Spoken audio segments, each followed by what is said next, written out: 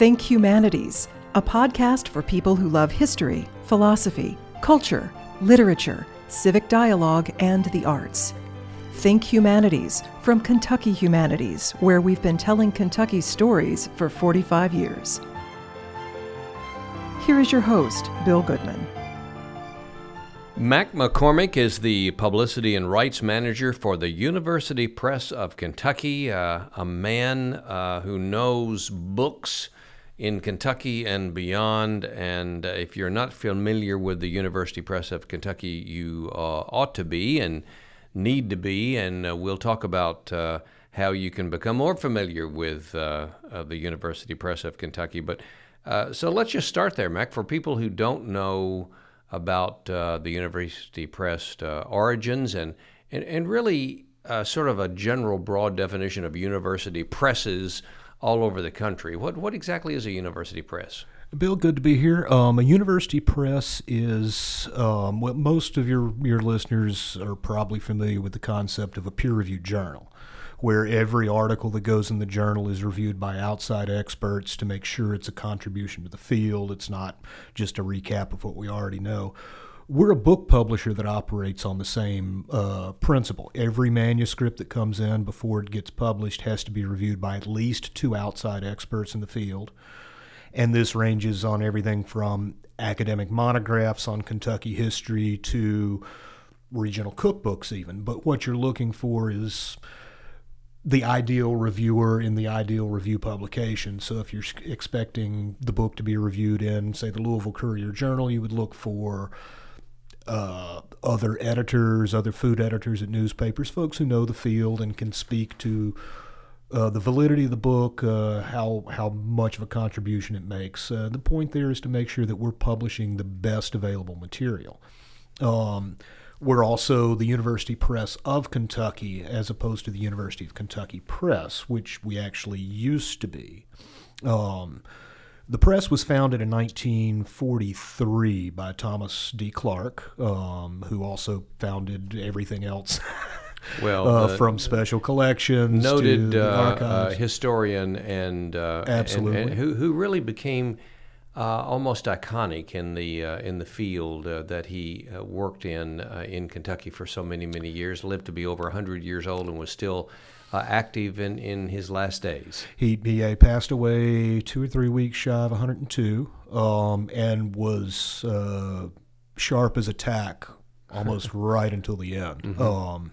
Every time he would come by the office, he'd, "Hey, Mac, how's it going?" And I was like low man on the totem pole back then, and he always remembered to ask about my folks in Alabama and this, that, and the other. And if my brain is half as sharp, if I get to half the age, I'll be happy. Let's hope that's the case for all of us. But the press was founded in 43 by Dr. Clark and was run out of the history department here at UK for a little while until we hired our first professional director, Bruce Dimbo, in the late 40s. Might have been 1950. I'd have to double check the records on that. But in 1969, we shifted to a consortium model. So instead of representing just the University of Kentucky, we represent 15 member institutions across the state. All of the public universities in the state, UK, U of L, Eastern, Western, Northern, Moorhead, Murray, K-State, but also 5 of the private colleges, Bellarmine, Berea, Center, Georgetown, and Trancey, and the 2 major historical societies, the Filson Historical Society and the Kentucky Historical Society. And that allowed us to keep only one university press at the state level. So if you look at, to our north in Ohio, I think there are 5 university presses in the state of Ohio. If we had tried to divide the resources in the state of Kentucky amongst multiple presses, none of them would be viable. None of them would have any much impact. So that allowed us to consolidate resources. And our editorial board and press committees are made up, the editorial board is made up of members from each of our institutions that have the final say on the manuscript, so they get voted on by the boards. So are you still accepting some of the independent private universities and college to be members of the University Press? And do you have all of the regionals involved? Yeah, I think we've got all. Pikeville is not. But I know they were talking about shifting that to university, and back about a decade ago, and I don't think that hasn't happened yet. Right. So they're not some of the other there are other private schools. So you have the other regionals involved. And Yep. Now, so how does it work? I mean, if in the limited knowledge I have of the publishing world, if someone, and I just had an author in talking with her this morning about her book, you go through a process of writing. Some might get an agent. You shop it around to different publishing companies, or you self-publish these days. There are various means of getting a work in front of the public. Is that the same sort of way that if somebody, not just an academic, because we'll talk about some of the books that you have. Absolutely. They're not all. I mean, no, they're not far by any away. stretch. Yeah. So how does it work? How does it happen? We get manuscripts all from in every possible way you could imagine. Sometimes they show up in the mail unannounced. Sometimes we're working with authors that we've worked with for years, and they've got a new manuscript, or a lot of these being professors at various universities around the country and around the world. They'll have students, grad students who are working on their dissertations who are doing something interesting in a field that we're publishing in, so we'll get referrals. We also attend major academic meetings, everything from the Association of the United States Army to the Society for Cinema and Media Studies, the Popular Culture and American Culture Association meeting, the Association for African American Life and History. So we'll meet with potential authors there, and set up meetings as well as display our books and sell. Are you unique in the way, just comparing yourself to the five presses in Ohio, or I know your director, Leah Salisbury, was at the University of Mississippi. Is that correct? Well, Leela started out. She actually started out here at Kentucky. She was in my position when I was hired back in '98.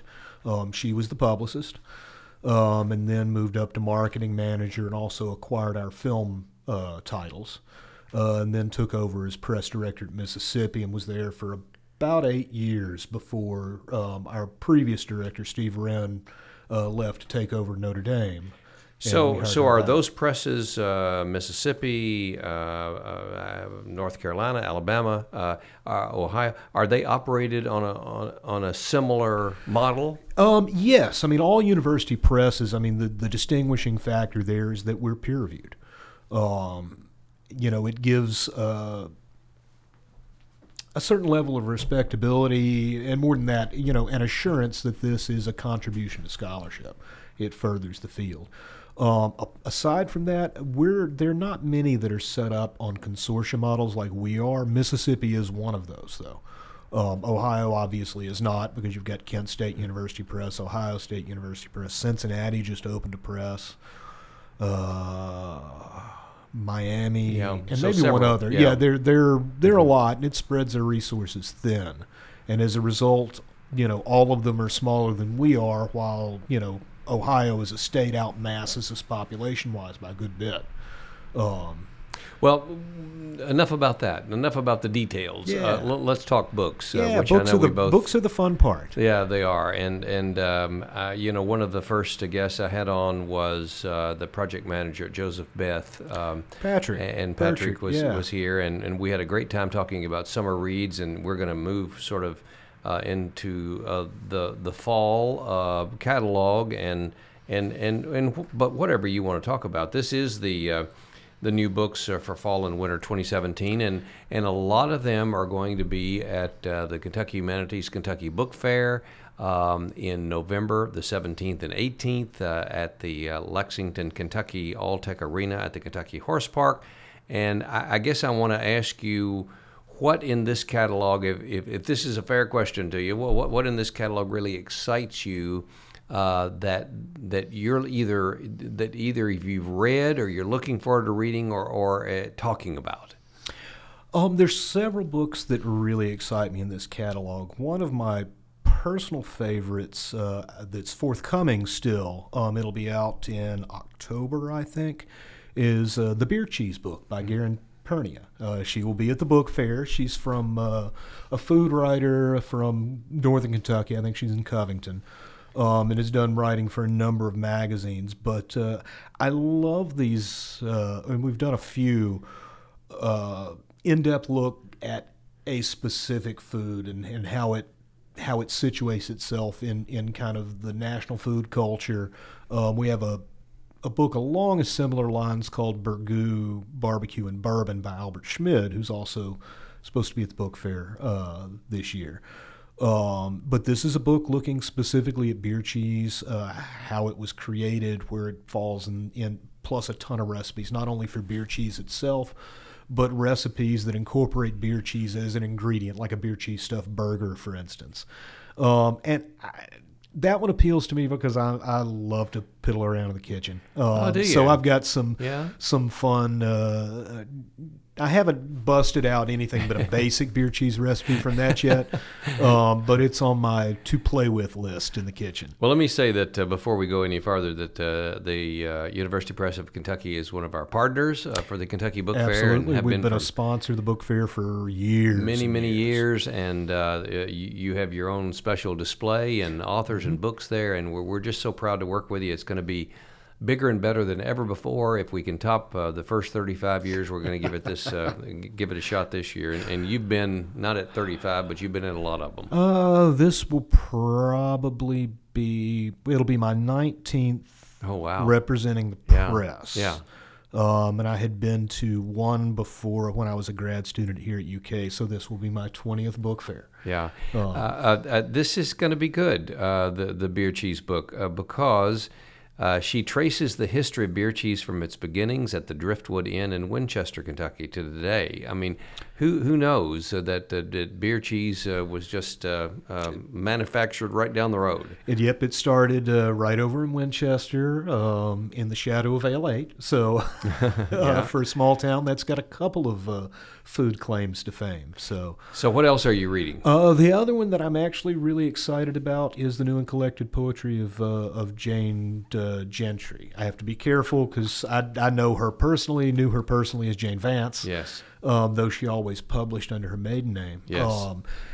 And I remember Jane from when I was in graduate school at UK and worked with her off and on at the press as well. She was never one of our authors before this book, which is a posthumous collection. She passed away of cancer a couple of years ago, but had started working on this book before she passed away, and we and hooked up with Julia Johnson, who's with the UK MFA program. And Julia and the daughters, and Jane's two daughters, finished the manuscript out for us and have seen it through the editorial process. She was just a delightful person. I don't think I ever went to an event at the Singletary Center that I didn't run into her. So was active in the writing community, an educator par excellence for years at UK.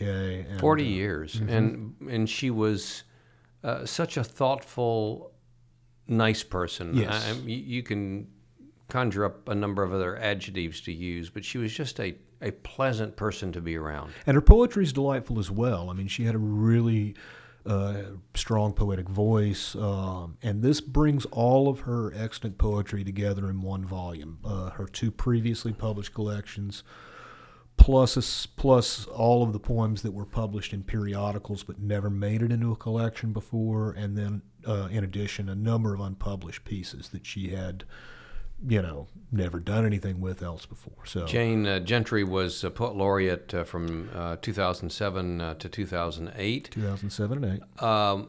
And you're saying that included, besides just the poetry, there will be some essays, or is it? No, it's all. Just a collection yeah, of it's poetry? just a collection of poetry. But there were a number of poems. I mean, we were including the entire contents of her two previously published collections. Portrait of the Artist is a White Pig, I think, and a garden. Is it a garden in Kentucky? Yes. Okay. Yeah. Trying to remember, Yes, looking at remembering the book on my shelf at home. Garden in Kentucky. Yes. And beyond those, it's there were a number of poems that were published in literary journals and magazines, and then there were a number that were just in the drawer. She passed away much too early in 2014, and she's deeply missed. But this is a way to look at some of these new poems. Are her daughters writers? Not poets. Okay. Per se, but they've been instrumental in seeing their mother's vision through. Julia Johnson is the poet brought on to bring that sensibility to the editing of the collection. Tell me more about the books, whether they're your favorites or not, especially the ones that are going to be at the book fair and the ones that you want to talk about today. Absolutely, we can. Back up to some of our spring titles, because so many of the fall titles we've got a few that are out now. I know we've got David Domine's 3 ghost books, Ghosts of Old Louisville, Phantoms of Old Louisville, and Haunts of Old Louisville, that we just reissued in paperback that are in the fall catalog. Those, I think, were the first of our fall books to come out, and they came out about a month ago. We'll be pushing them hard coming up for the Halloween season on through to the end of the year. But some of the spring titles that'll be there. One that I'm particularly intrigued by.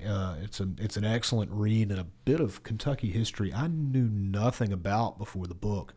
Is a book called Integrated by Jim Miller, and it's a history of. Okay, history might be going too far. It's a look at the Lincoln Institute. Are you familiar with the Lincoln Institute? Yeah. Over in Shelby County. But I probably don't know the detail. I do know that it was there and that it was an African American. It was the only all-black boarding school in the state of Kentucky, and it was a gem both academically and athletically. It was one of the premier institutions in the state at the high school level that was available to African Americans. Whitney Young, probably Kentucky's greatest civil rights leader, was one of the leaders of the school. But Jim Miller, takes a close, in-depth look at one of their last basketball teams, 1960-61. Which made the Sweet 16. It wasn't the first all-black school to make the Sweet 16, but it was one of the first, and the first one that was really expected to do well. They didn't end up winning the championship, but they had a good showing that year. But it was also at the tail end of the school's history. It was a school that, of course, closed after integration in Kentucky. So the book it's an in-depth look at that basketball season, but it also presents a broader history of the Lincoln Institute. But more pertinent than that is it's a lament in a way, a lament to some of the good things, and few good things, I would add, that were lost to the progress of integration. Because the Lincoln Institute, as a result of integration, ceased to exist, and it was one of the things that the black community could point to and say, this is ours, this is good. And a lot of those things disappeared. Now, overall, things improved, but there was a cost as well. And you can see that reflected in the arguments over busing in Louisville right now. With a lot of the black clergy not opposed to busing because they want the neighborhood-centric schools. So, I mean, you see a lot of the same arguments thread through both of those debates. What's another one that you would suggest? One of my favorite, just fun books that came out earlier this spring, came out back in February, is Mammoth Cave Curiosities, a guide to rock phobia, dating, saber-toothed cats, and other subterranean marvels. The author of that one, Colleen O'Connor Olson, is a tour guide there at Mammoth Cave, a park ranger. And she originally started years ago putting together fact sheets for the tours. Compiling information on, oddball topics, what's the connection between Moby Dick and Mammoth Cave? What's the connection between, how do you date things in the cave? What fossils have been found? She's got the story of some of the early cave guides, Stephen Bishop being one of the most notable, but others included. So it's like a collection of essays, but interesting facts and fun tidbits. It's one of those books that it's appropriate for adults, but it also works well for younger readers as well. She even have you read it? I've read most of it. I haven't read cover to cover. In your tease in the catalog, Elton John's name is in the first sentence there. What in the world? What's his relationship to Mammoth Cave? Do you remember that, or is that that one? I'm drawing a blank on. Okay, right. Yeah, that one. Didn't mean to stump you. They're all. I mean, she talks about when Reagan came and toured the cave. So a lot of those celebrity appearances. When do they give private cave tours, which they have in some cases, but a lot of times it's the celebrities just joining in on regular tours. Well, let me jump to the fall catalog, too, just very quickly, because it is marked, and I hope that the mark in my catalog means that Robert Lawson is going to be there with Who Killed Betty Gale Brown. Robert Lawson is, for those who know him, is... has the sort of reputation, that iconic reputation in the law school at the University of Kentucky, almost as Thomas Clark did in history. Yeah, I think he served twice as interim dean over there and was at the UK Law School for almost 50 years. Yeah, this is going to be delightful, and this story is fascinating. So tell us a little bit about it. For your listeners who don't know about the Betty Gale Brown murder, it's one of Lexington's, I would say, most famous unsolved murders. In 1961, Transylvania University student, 19-year-old Betty Gale Brown, was found parked in the Circle Drive outside Old Morrison in her car, strangled with her own brassiere. The murder has never been solved. There was one person brought to trial who actually confessed to the killing and was acquitted.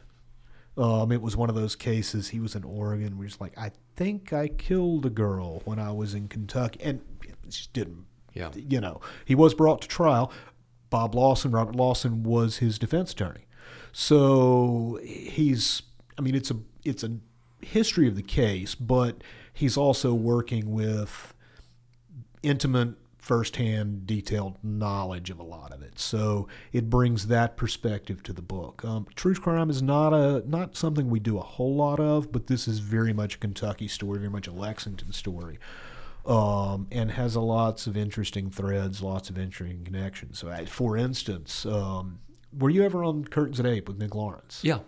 I was talking with Nick Lawrence about not this book, but where Betty Gale Brown gets mentioned in another book of ours that we published several years ago. Found out that Nick actually dated Betty Gale Brown a handful of times. Really?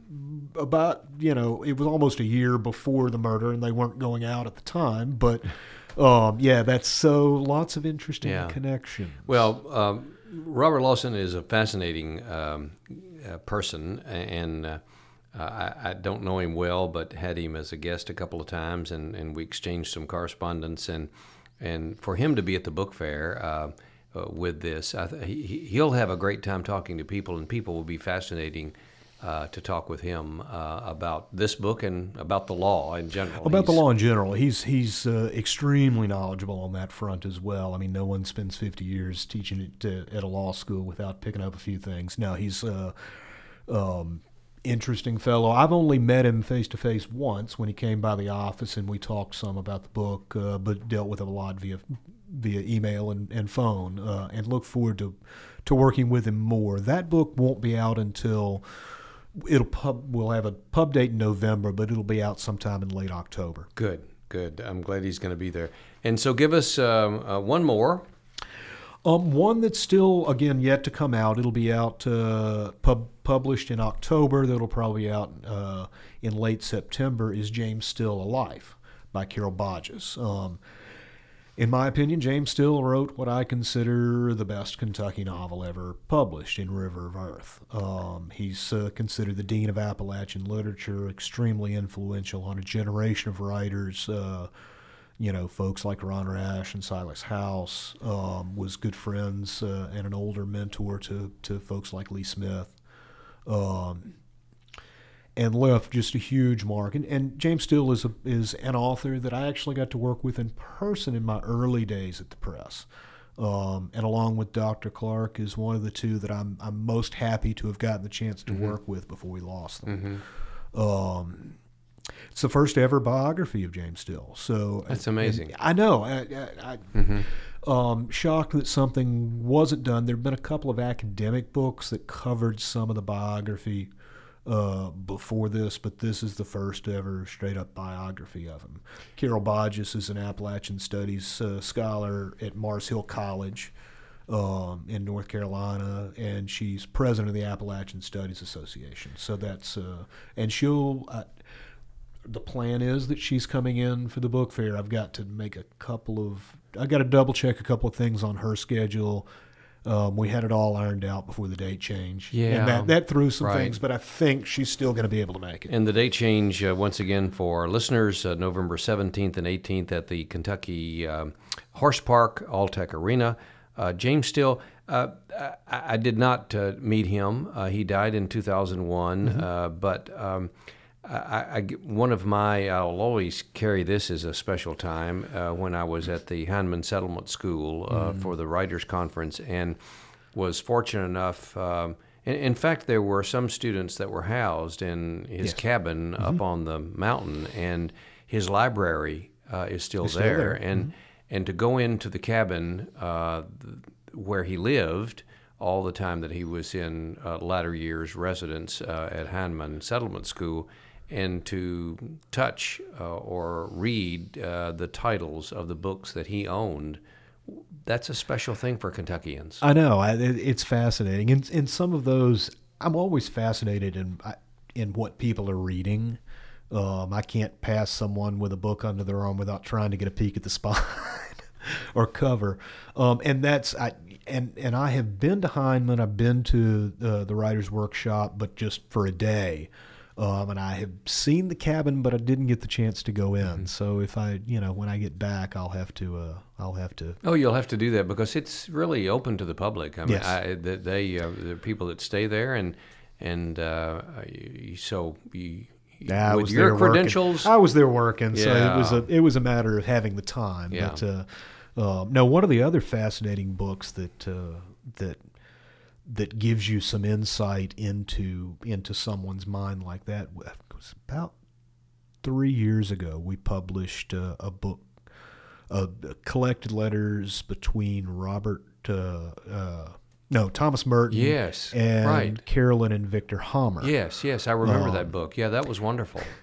And one of the things that I found most fascinating, I mean, there's interesting, discussions of art and politics and religion, but one of the most fascinating things, Carolyn Hammer, who was over at UK Libraries directing King Library Press at the time, kind of operated as Merton's personal librarian. So a good chunk of a lot of the letters he sent specifically to her would be like, oh, and can you pull me all these books out of the UK libraries? So you get this insight into what he was reading as he was writing some of his definitive work, some of his seminal work. So that kind of stuff fascinates me. Well, Mack McCormick of the University Press of Kentucky, thanks so much for sharing what people can look forward to, not only through the catalog and selections that won't be at the Kentucky Book Fair in November, but the authors and the books that will be available at the Kentucky Book Fair, and especially the authors who will come along. Once again, November 17th and 18th. 18th is the big day out at the Kentucky Horse Park Alltech Arena. Thanks a lot, and we'll look forward to spending some time with you on that day. Maybe if we're not both too busy, either reading a book or watching what someone else is purchasing. I'm sure we'll both be busy, but I will definitely take the time to stop and say hello. And it's one of my favorite events every year. It's mine too, and we're looking forward to it. Mack McCormick, thanks. My pleasure.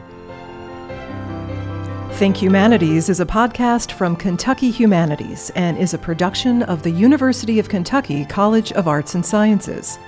This podcast was created at the Media Depot. Think Humanities is available at kyhumanities.org, iTunes, and SoundCloud.